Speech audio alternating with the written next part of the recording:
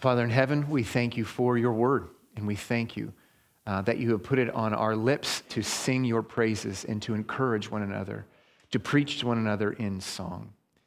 And Lord, I pray that as your word now is opened to be preached, Lord, I pray that you would bless us, that you would control my words, and that, Lord, that your word, which is found in Isaiah, Lord, that would shepherd us, that we would be as your sheep who are led by a shepherd who has already died for our sins. We pray that you would do that in Jesus' name. Amen. You may be seated. If you have your Bibles, I'm going to encourage you, I'm going to ask you to turn to Isaiah chapter 10. Isaiah chapter 10, and we're going to begin reading at verse 5. Isaiah 10, verse 5. Been a couple of weeks since we were at it last because we got to celebrate Easter. Before we read, I want to ask you a question, maybe a couple of questions. Who would you say is in control of the world right now? Because it does seem like we could name a few men with lots of money and power and influence and tanks. And even amongst us in this church here, I find we often start talking as if these men have control of the world. And the majority of them are wicked as judged by God's word. And they have often wicked intentions and plans. So does that then mean that the world is controlled by wicked plans? Or maybe it is that God controls the world and these men, and therefore they're not responsible for their actions. They're just doing these things against their will. The answer, as we're going to find here in Isaiah, is neither of those things are true. These men are not in control of the world. God is. Yet these men are also personally responsible for their wicked actions. And God will hold them accountable for their intentions, for how they ruled and for their power that they forced on other people and the wicked agendas that they seek. They have wicked intentions, and they will be held responsible for them. But God has holy intentions. And dear friends, if you think that these men are in control, and you could name their names, apart from God, and they are accomplishing their purposes, you will fear them, and you will fear their agendas. And you will lean on them, or you will lean on men just like them, with just a different political party or stock symbol. But instead, you must look to God's agenda and his intentions for their power, and humbly and confidently submit to God's holy purposes. Now, this was certainly true for the mighty Assyrian Empire as they threatened the people of Israel and Judah from afar. Were they acting apart from God's plan? Were they acting outside of his control? Or perhaps God's intentions were the same as their intentions? Neither.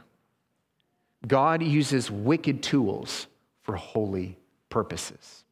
Let's pick this up in Isaiah chapter 10, verse 5. And we'll read 5 to 11. This is God speaking. Assyria, the rod of my anger, the staff in their hands is my fury. Against a godless nation I send him, and against the people of my wrath I command him, to take spoil and seize plunder and tread them down like the mire of the streets. But he does not so intend, and his heart does not so think. But it is in his heart to destroy and to cut off nations, not a few. For he says, Assyria, are not my commanders all kings? Is not Calno like Carchemish? Is not Hamath like Arpad? Is not Syria like Damascus? As my hand has reached into the kingdoms of the idols whose carved images were greater than those of Jerusalem and Samaria, shall I not do to Jerusalem and her idols as I have done to Samaria and her images? thus far.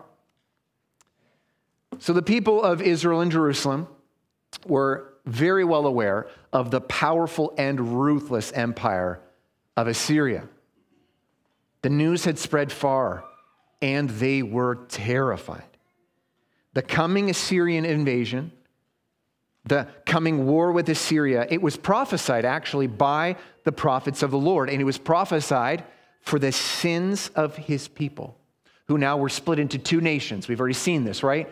Israel was split into two nations at this point. We've got the nation of Israel on the top, 10 tribes, and we've got the nation of Judah on the bottom. Israel's capital city in the north was Samaria. That's why you hear him, the king of Assyria, boast about killing Samaria. And we have Judah's capital city is Jerusalem in the south. What we have to see here is that this is actually God's plan because of God's wrath. And the people of Israel and Judah, they were afraid of Assyria's wrath. But Isaiah is saying, no, this is coming because of my wrath, because of God's wrath. They could feel the wicked empire of Assyria breathing down their necks. It was a wicked empire. It was a godless and ruthless and idolatrous empire. It was ruled by an egomaniac who acted as if he were a god. He executes wrath and anger, and he destroys and steals and he kills. But Israel and Jerusalem were to know that this has not happened because of Assyria's wicked wrath.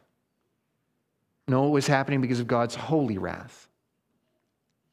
God uses wicked tools for holy purposes.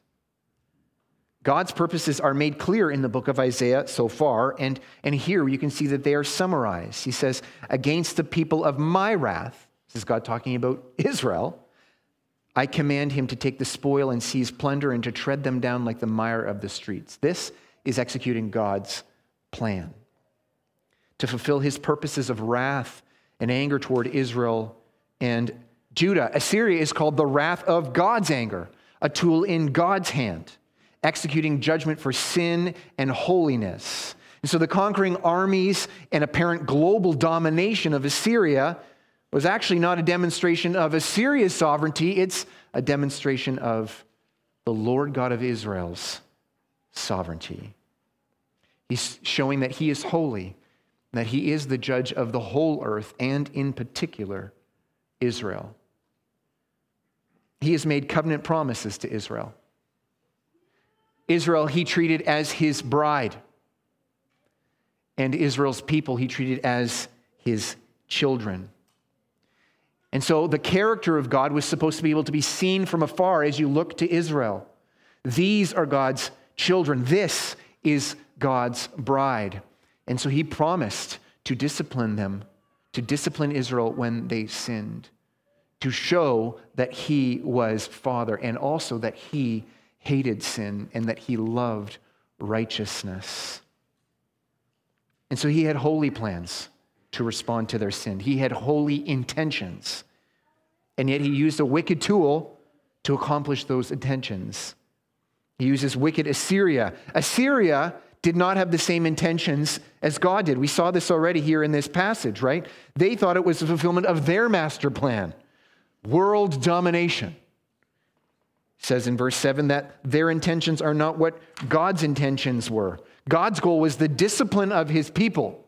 But we see here Assyria's plan was to cut off a whole bunch of nations, just eliminate them, erase them from the earth, rewriting history, redrawing the maps. It's one thing to want to be a king. Oh, I just can't wait to be king. Should have sung that. But here we see the king of Assyria. What is he boasting about? That he's king of kings. And that is a very dangerous thing to boast about in sight of God. He sees himself as the king of kings, or the ruler of rulers, or the Lord of lords. We see that in verses 8 and 9. And he's basically saying, I'm just going to keep doing what I've already done. Every nation is ruled by a set of idols. I've been reaching into those nations of idols, strong gods, and I've just taken their people. Their stuff. This is nothing new, except with Israel, this nation's God is not as strong as the other nations. So this is actually going to be one more step in world domination, and it's actually going to be an easier step than the earlier steps. This is showing that I rule the world. This is showing that everything belongs to me and that I answer to no one. This is what's going on with Assyria's intentions. But the people of God are to hear this boasting. They're going to hear this, and they're supposed to know that the world is not in the hands of wicked men. God holds these wicked and powerful men in his holy hands to accomplish his holy will. Now, they don't know it, these tools, these wicked tools, Assyria. They don't know it, and they don't even need to know it. They don't have to agree with it. They don't even have to be convinced to do God's will. God will accomplish his sovereign will over people, over whom he is sovereign, even if they're not submissive to him. He's actually going to even use their sinful intentions for his glory and to accomplish his holy purposes. That means, church, that God's will is being accomplished, no matter who happens to have the biggest army, or the most money, or the most shares in Twitter. We never have to worry that we're losing. We never have to worry that these things are not in the hands of God, because they are in God's hands. Know it or not, like it or not. Satan was not having his way in the church during COVID. He was not even having his way in the world during COVID. He's not having his way with the LGBTQ revolution. He's not. He's not winning. It's not his plan that is being unfurled. It's the King of Zion. It's the King of Israel. Always. Even when the most wicked person in the world has the most power in the world. There is no break in this chain. There are no exceptions to this chain. The law banning churches from counseling people away from homosexual and transgender sin is a law that God hates, and probably a law that Satan loves. But Satan is not winning. It's not even like this is a step backward for God. Oh, but he'll make up for it. This is God accomplishing his holy purposes. This is God winning. So we don't need to worry, church. This is not the unholy plans of a wicked genius unfolding as we stand powerless to stop it. This is the holy plans of a holy genius coming true while we stand powerless to stop it. And so in the case of Israel, God's plan was to judge them for their sin. Israel and Judah, they were the Old Testament corporate people of God. They were the visible gathering of the people of God. That doesn't mean that everyone in Israel was God's child. Only those who had faith in the gospel were God's children. But it was this visible gathering of people. It was them you were to look at to know who God was and to know what he thinks of things and what he loves and what he hates, to know his and see his promises coming true. Where God gathered them and shepherded them as a group. And in the new covenant, after Christ has come, what remains the same is that only those who trust in the gospel are God's children. And God's corporate official gathering of where you can find his people, this group that he shepherds, is now simply called the church, and it's not restricted to one nation or another. It's a nation within every nation. But even in the church, even those people who visibly or outwardly part of the church, who confess that they belong to Christ, who are baptized and publicly say, we are the church, not all of them are saved. Not all of them know God and are his children. And so what remains the same, Old Testament and New Testament, that is the Word of God after Christ has come, is that God uses his sovereignty over all of creation to shepherd his people and to discipline them and to show who is in fact his and who is in fact not his. To identify those who truly belong to them. To discipline and shape them and care for them and hold them. Friends, this is the master plan which was coming to fruition over the last 2 years. Over the last 20 years, over the last 200 years, over the last 2,000 years, over the last 10,000 years. This is the master plan that we get to see unfolding. It is not the plan of the Illuminati or the Davos agenda or the World Economic Forum, not the American Democratic Party, not the Clinton Foundation, not the Republican Party, not the Tea Party, not Twitter, not Google, not the Chinese Communist Party's plan, not the globalist plan, not Vladimir Putin's plan, not Hollywood's plan, not Silicon Valley's plan unfolding. This is not what we're seeing. It's not their agenda that we get to see unfurled on the world stage. It's not that none of these people would want to be in control. Many of them do want to be in control. It's not that none of them have wicked master plans. Many of them do have wicked master plans. It's not even that none of these people think they're in control. Many of them do think they're in control. The question, dear friends, is whether we agree with them that they're in control, or whether we agree with God that He is in fact in control. Notice that God is not simply saying that God deserves sovereignty and that He should be in control. That's not what He's saying. Those things are true. What He is saying then and even now, when Assyria has the ability to reach into every nation and to take and kill, and they will not submit to God's authority, is that they are under His control. Not simply that they should be, they are under God's control, accomplishing His master plan, which is to gather and keep and discipline and shape and hold and glorify a people precious to Himself, because He loves them even though they don't deserve it, and they have been redeemed by His Son's blood. That's what's happening. Second point. The wicked rulers used by God foolishly think they are stronger than He is. The wicked rulers used by God foolishly think they're stronger than He is. Let's keep reading in verses 12 to 14. When the Lord has finished all His work on Mount Zion and on Jerusalem, He will punish the speech of the arrogant heart of the king of Assyria and the boastful look in his eyes. For he says, by the strength of my hand I have done it, and by my wisdom, for I have understanding. I remove the boundaries of peoples and plunder their treasures. Like a bull, I bring down those who sit on thrones. My hand has found like a nest the wealth of the people. As one gathers eggs that have been forsaken, so I have gathered all the earth. And there was none that moved a wing or opened the mouth or chirped.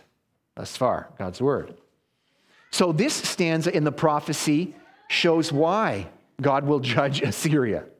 And the next stanza speaks on how He will judge them. Verse 12, he tells us that once God's plan is done for Zion, for Jerusalem with Assyria, that He's going to now punish Assyria. And He's going to tell us why. Why do they deserve it? It's because they think that they're stronger than the God of Israel, the Lord God of Israel. The king of Assyria was so bold to say that what he has done and conquered, how he's conquered all these peoples, is because he was wise and strong. And he claims power and glory and wisdom that really only do belong to God. It's God alone who determines the boundaries of nations and people groups and languages and kingdoms. God alone. Wicked and perhaps good men as well try to redraw boundary maps. And they think they're doing it to accomplish their agenda, but they're only accomplishing God's agenda. So the king of Assyria brags that he's treating nations as birds' nests with eggs in them, and that nobody can stop him. Those birds whose eggs he's taking, they're not even going to chirp, not even lift a wing to stop him, because he considers himself God. But this man didn't even choose his own family. He didn't choose his own country or his nation or his people group. He didn't choose the time of his birth. He didn't choose his parents or the names of his parents. This man is completely under God's sovereign power and authority. He didn't choose to be born. God chose all of these things. Now, if we go back, actually, I know it's against the rules, go back into verses 10 and 11. I know we're not supposed to backtrack, but if you do, you see a little bit more of the wickedness on display here. So the king of Assyria thought Israel and Judah were going to be easy targets because they were, at least on paper, not idol worshipers. Now we know they're very much idol worshipers, which is why God is sending Assyria to destroy them. This is actually what's making them weak, is that they're worshiping idols. But officially, on paper, they're monotheists. And so what you see here is the king of Assyria, he thinks they're vulnerable for the exact opposite reason why they are. He thinks they're vulnerable because they're not idol worshipers enough. But it's exactly the opposite case. They are vulnerable because they are worshiping idols. Dear friends, we see this as well in our day. That the world is angry at the church and thinks the church will not last. And they think the church will not last, they think the church will not last because the church is not worldly enough. They think that's what makes them vulnerable. But it is in fact the exact opposite. What would make the church vulnerable if God was not sovereign is that she does act like the nations. God's plan includes generous doses of irony, of poetic justice, of allowing wicked men to become more and more arrogant and sure of the reason of their success before embarrassing their boasts. God permitted this wicked boasting, that his people would be weak because they had not rejected enough of God's commands. That's why the boasting is. But he would not permit that forever. The wicked tool God uses for holy purposes, they expose their sin by their boasts. And this is not outside of God's plan. This too is part of it. Here's why this is a helpful part of God's plan. These wicked people gaining so much power and then boasting. Because humanity would often claim that we're not that sinful. We're just weak and we fail to keep some of God's commands. And that his judgments are actually not reasonable. Sending us to hell, treating us like enemies, this is a very unreasonable thing to do for people who just make mistakes or who fail. But when God permits, even raises up and uses men with nearly unrivaled, unstoppable power, who really, these men have no reason to stop sinning. What God is able to show through them is what is actually at the core of all sin. Sin is a desire to dethrone God. Is to say, I would do a better job at Godding than God. If I was God, life would be better for me and for everyone else. By permitting Pharaoh to gain so much control and power, God was not just showing how bad Pharaoh's sin was, but how bad all sin is, and what would happen if he was not actively pressing it down. Friends, this was the lie in the Garden of Eden. That life would be better if we were parallel with God, rival gods, and even just maybe were able to overrule him once in a while, or perhaps all the time. And this is what's going on in your heart and mine when we sin from day to day. It is this foolish and suicidal belief that we would do a better job. Life would be better. There would be more joy if we just for a time didn't act as if God was God, and maybe we acted as if we were God. Our third point is this: God will judge the arrogant tool he uses. Let's see this in 15 to 19. Such irony here. Beautiful. Isaiah 10:15. Shall the axe boast over him who hews with it, or the saw magnify itself against him who wields it? As if a rod should wield him who lifts it, or as if a staff should lift him who is not wood. Therefore the Lord God of hosts will send wasting sickness among his stout warriors, and under his glory a burning will be kindled like the burning of fire. The light of Israel become a fire, and his Holy One a flame, and it will burn and devour his thorns and briars in one day. The glory of his forest and of his fruitful land the Lord will destroy, both soul and body, and it will be as when a sick man wastes away.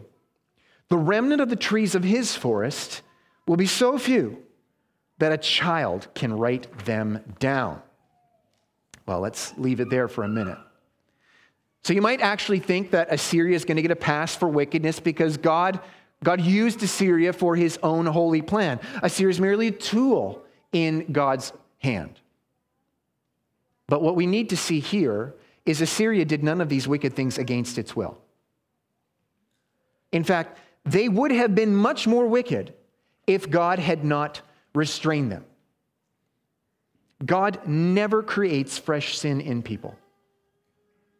He uses his sovereign control over all things. He decides which wicked actions to stop and which ones to continue and which ones will come to pass.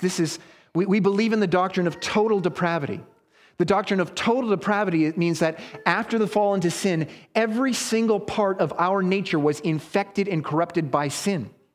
Every single thing was corrupted and tainted and made sinful about us, everything. But we don't believe in the doctrine of utter depravity. That's a false doctrine, and that means we're as bad as we could be. That God has not restrained any sin. That's not true. In fact, you could argue that God has restrained most sin. In his grace toward a fallen world, which would be utter chaos and unlivable, he has restrained most sin in order to show grace and to have life possible on this planet. He has restrained most sin. And so when we say God is sovereign over history and he is the author of events that include sin in them, we don't say that God is inventing sin or even authoring sin.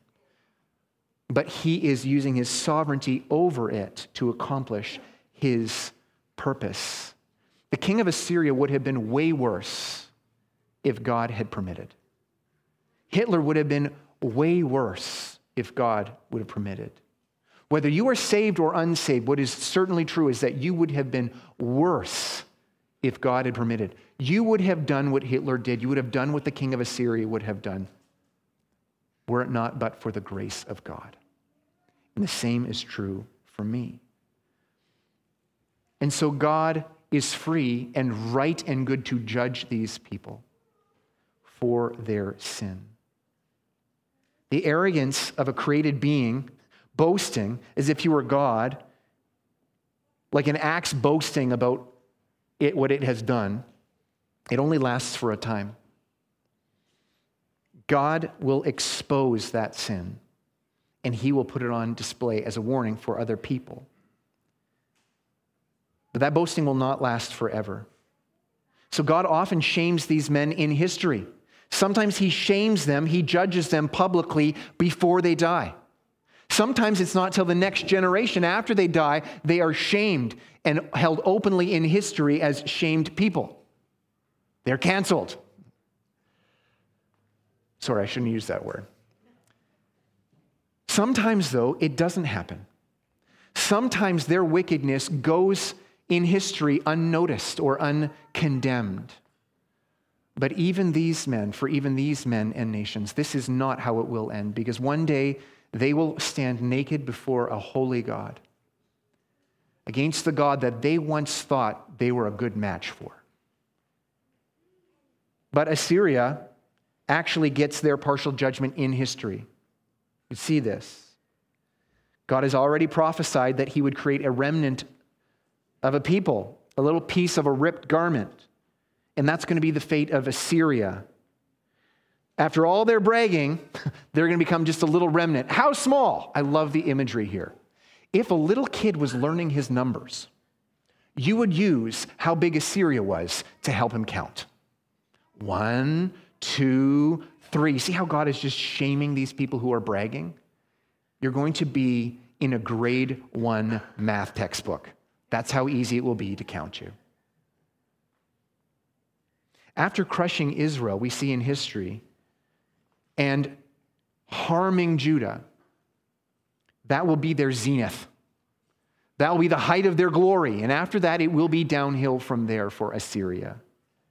They actually will not even get the pleasure of being the ones who conquer Jerusalem. Let's go to chapter. Point number 4. The same holiness which condemns also forgives and reconciles those whom God calls my people.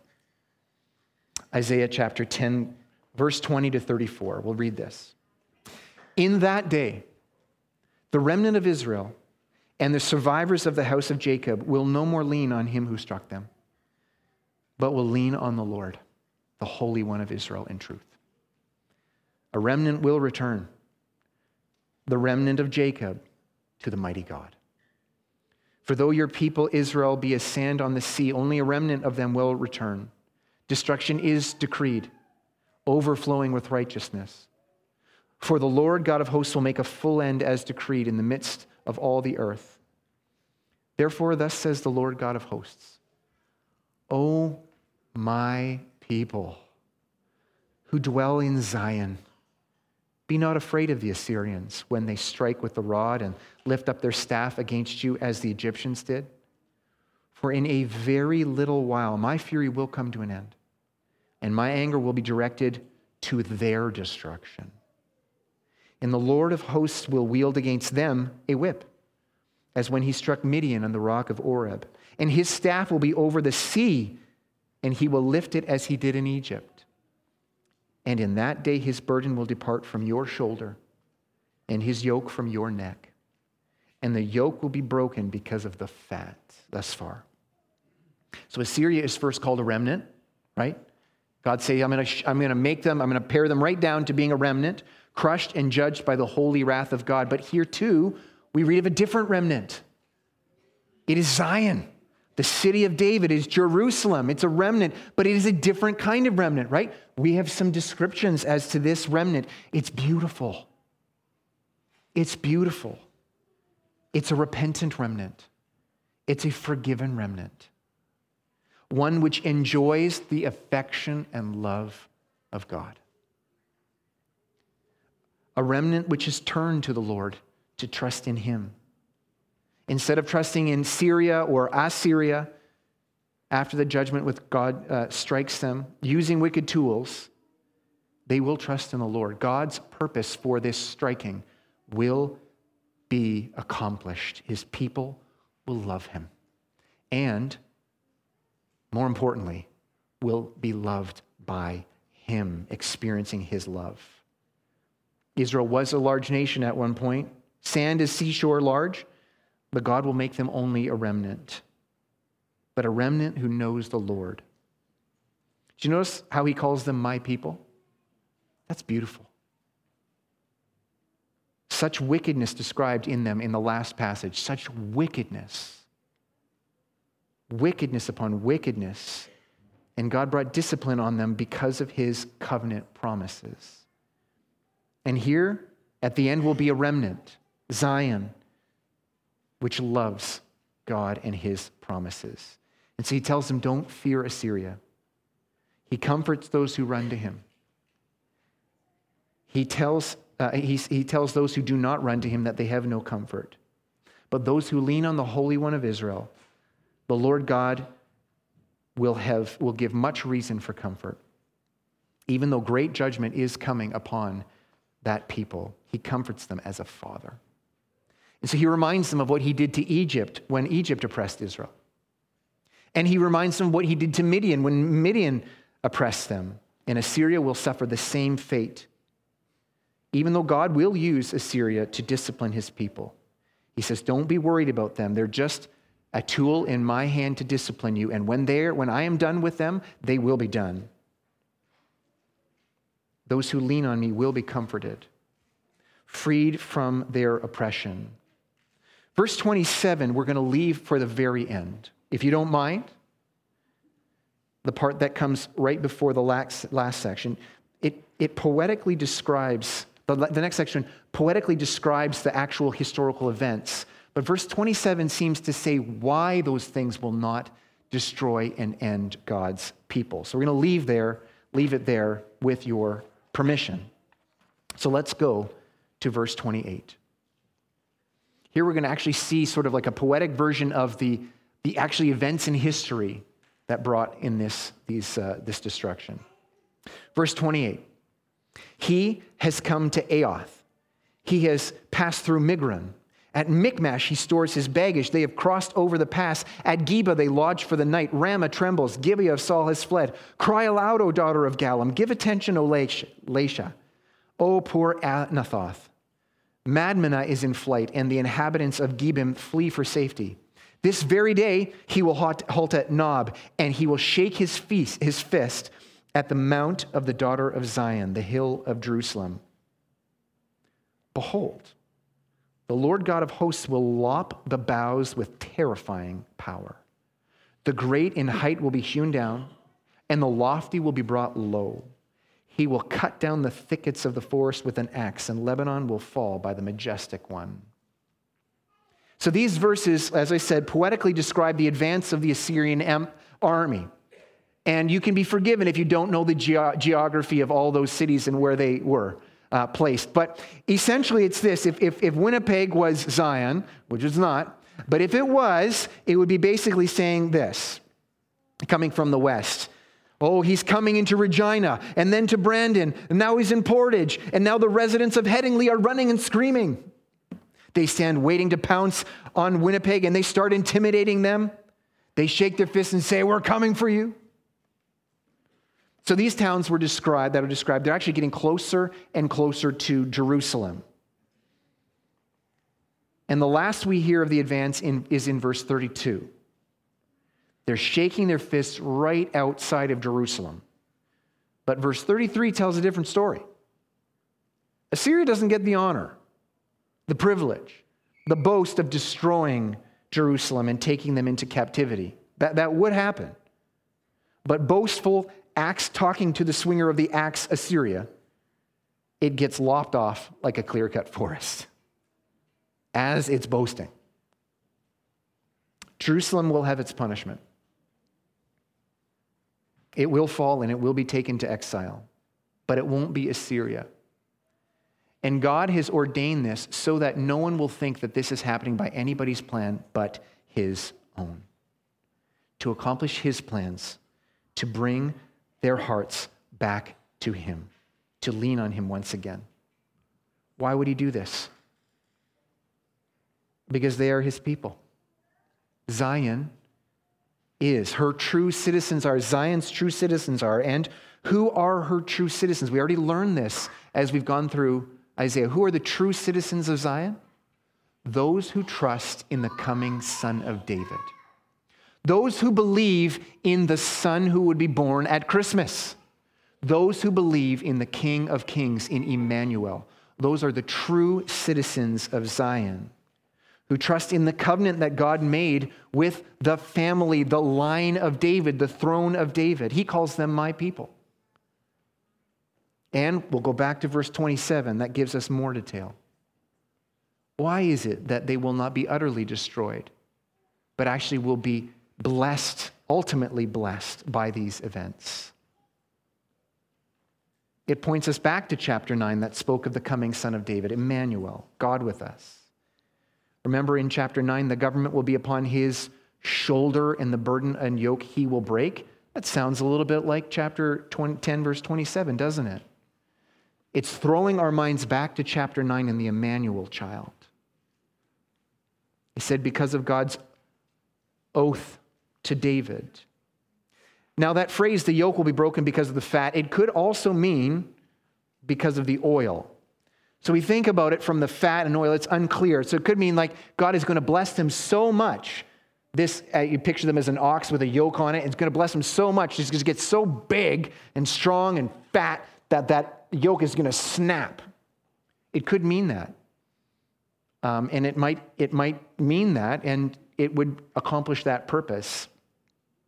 But I think because of throwing us back to the Son of David in chapter 9, saying those things about shoulder and yoke, it more likely means, and it doesn't change the meaning, so we don't have to worry there, because of the oil, meaning this, because of the oil of the anointing of the Son of David.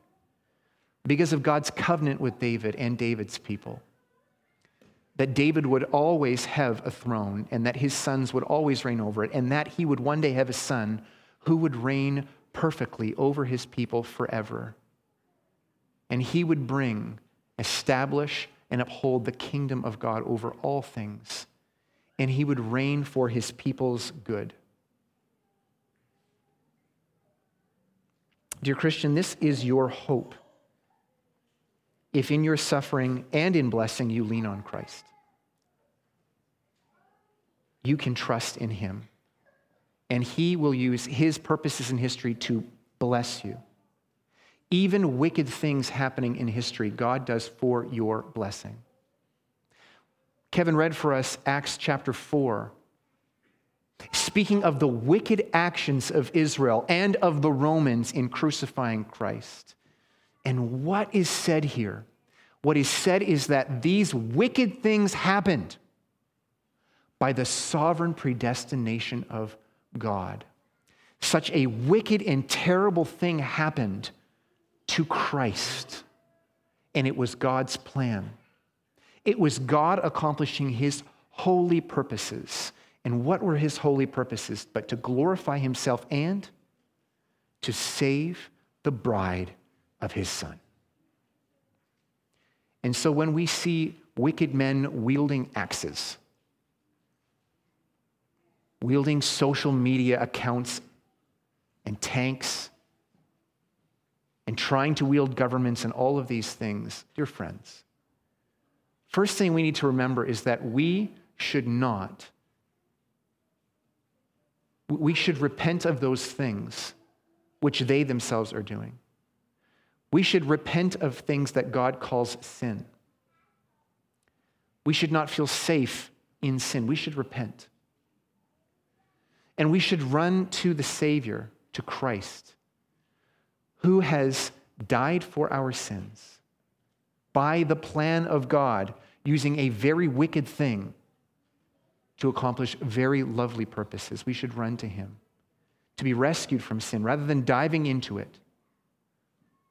But what we should also do is not fear these men. We should not agree that they are in control. Therefore, we do not need to fear that their agenda is being accomplished. Because if we do, we will run to them or men like them. But this passage tells us, dear church, that we never have to fear who is in control unless God is our enemy. We never have to fear who's in control. And God would be our enemy if it weren't for his Son, who suffered as the enemy on the cross on our behalf, so we could be treated as sons and daughters as he deserves.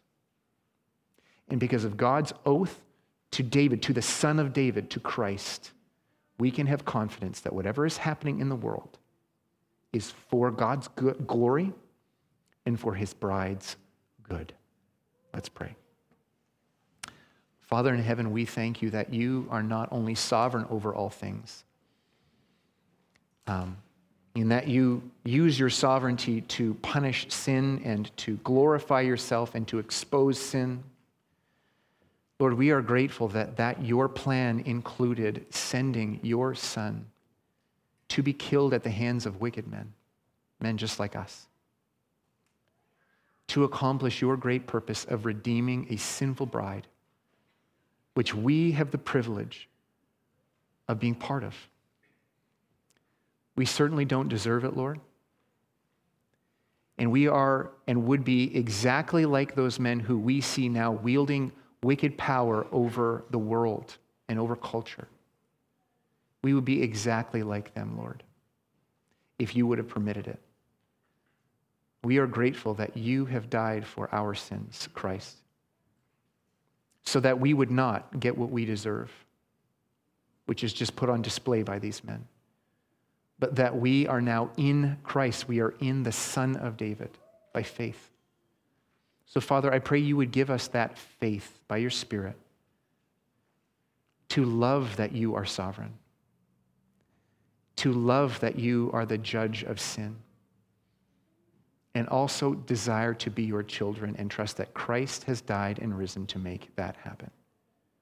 Father, I pray that you'd make us a joyful people, knowing that the one who rules the world loves us. I pray that that would transform us. In Jesus' name.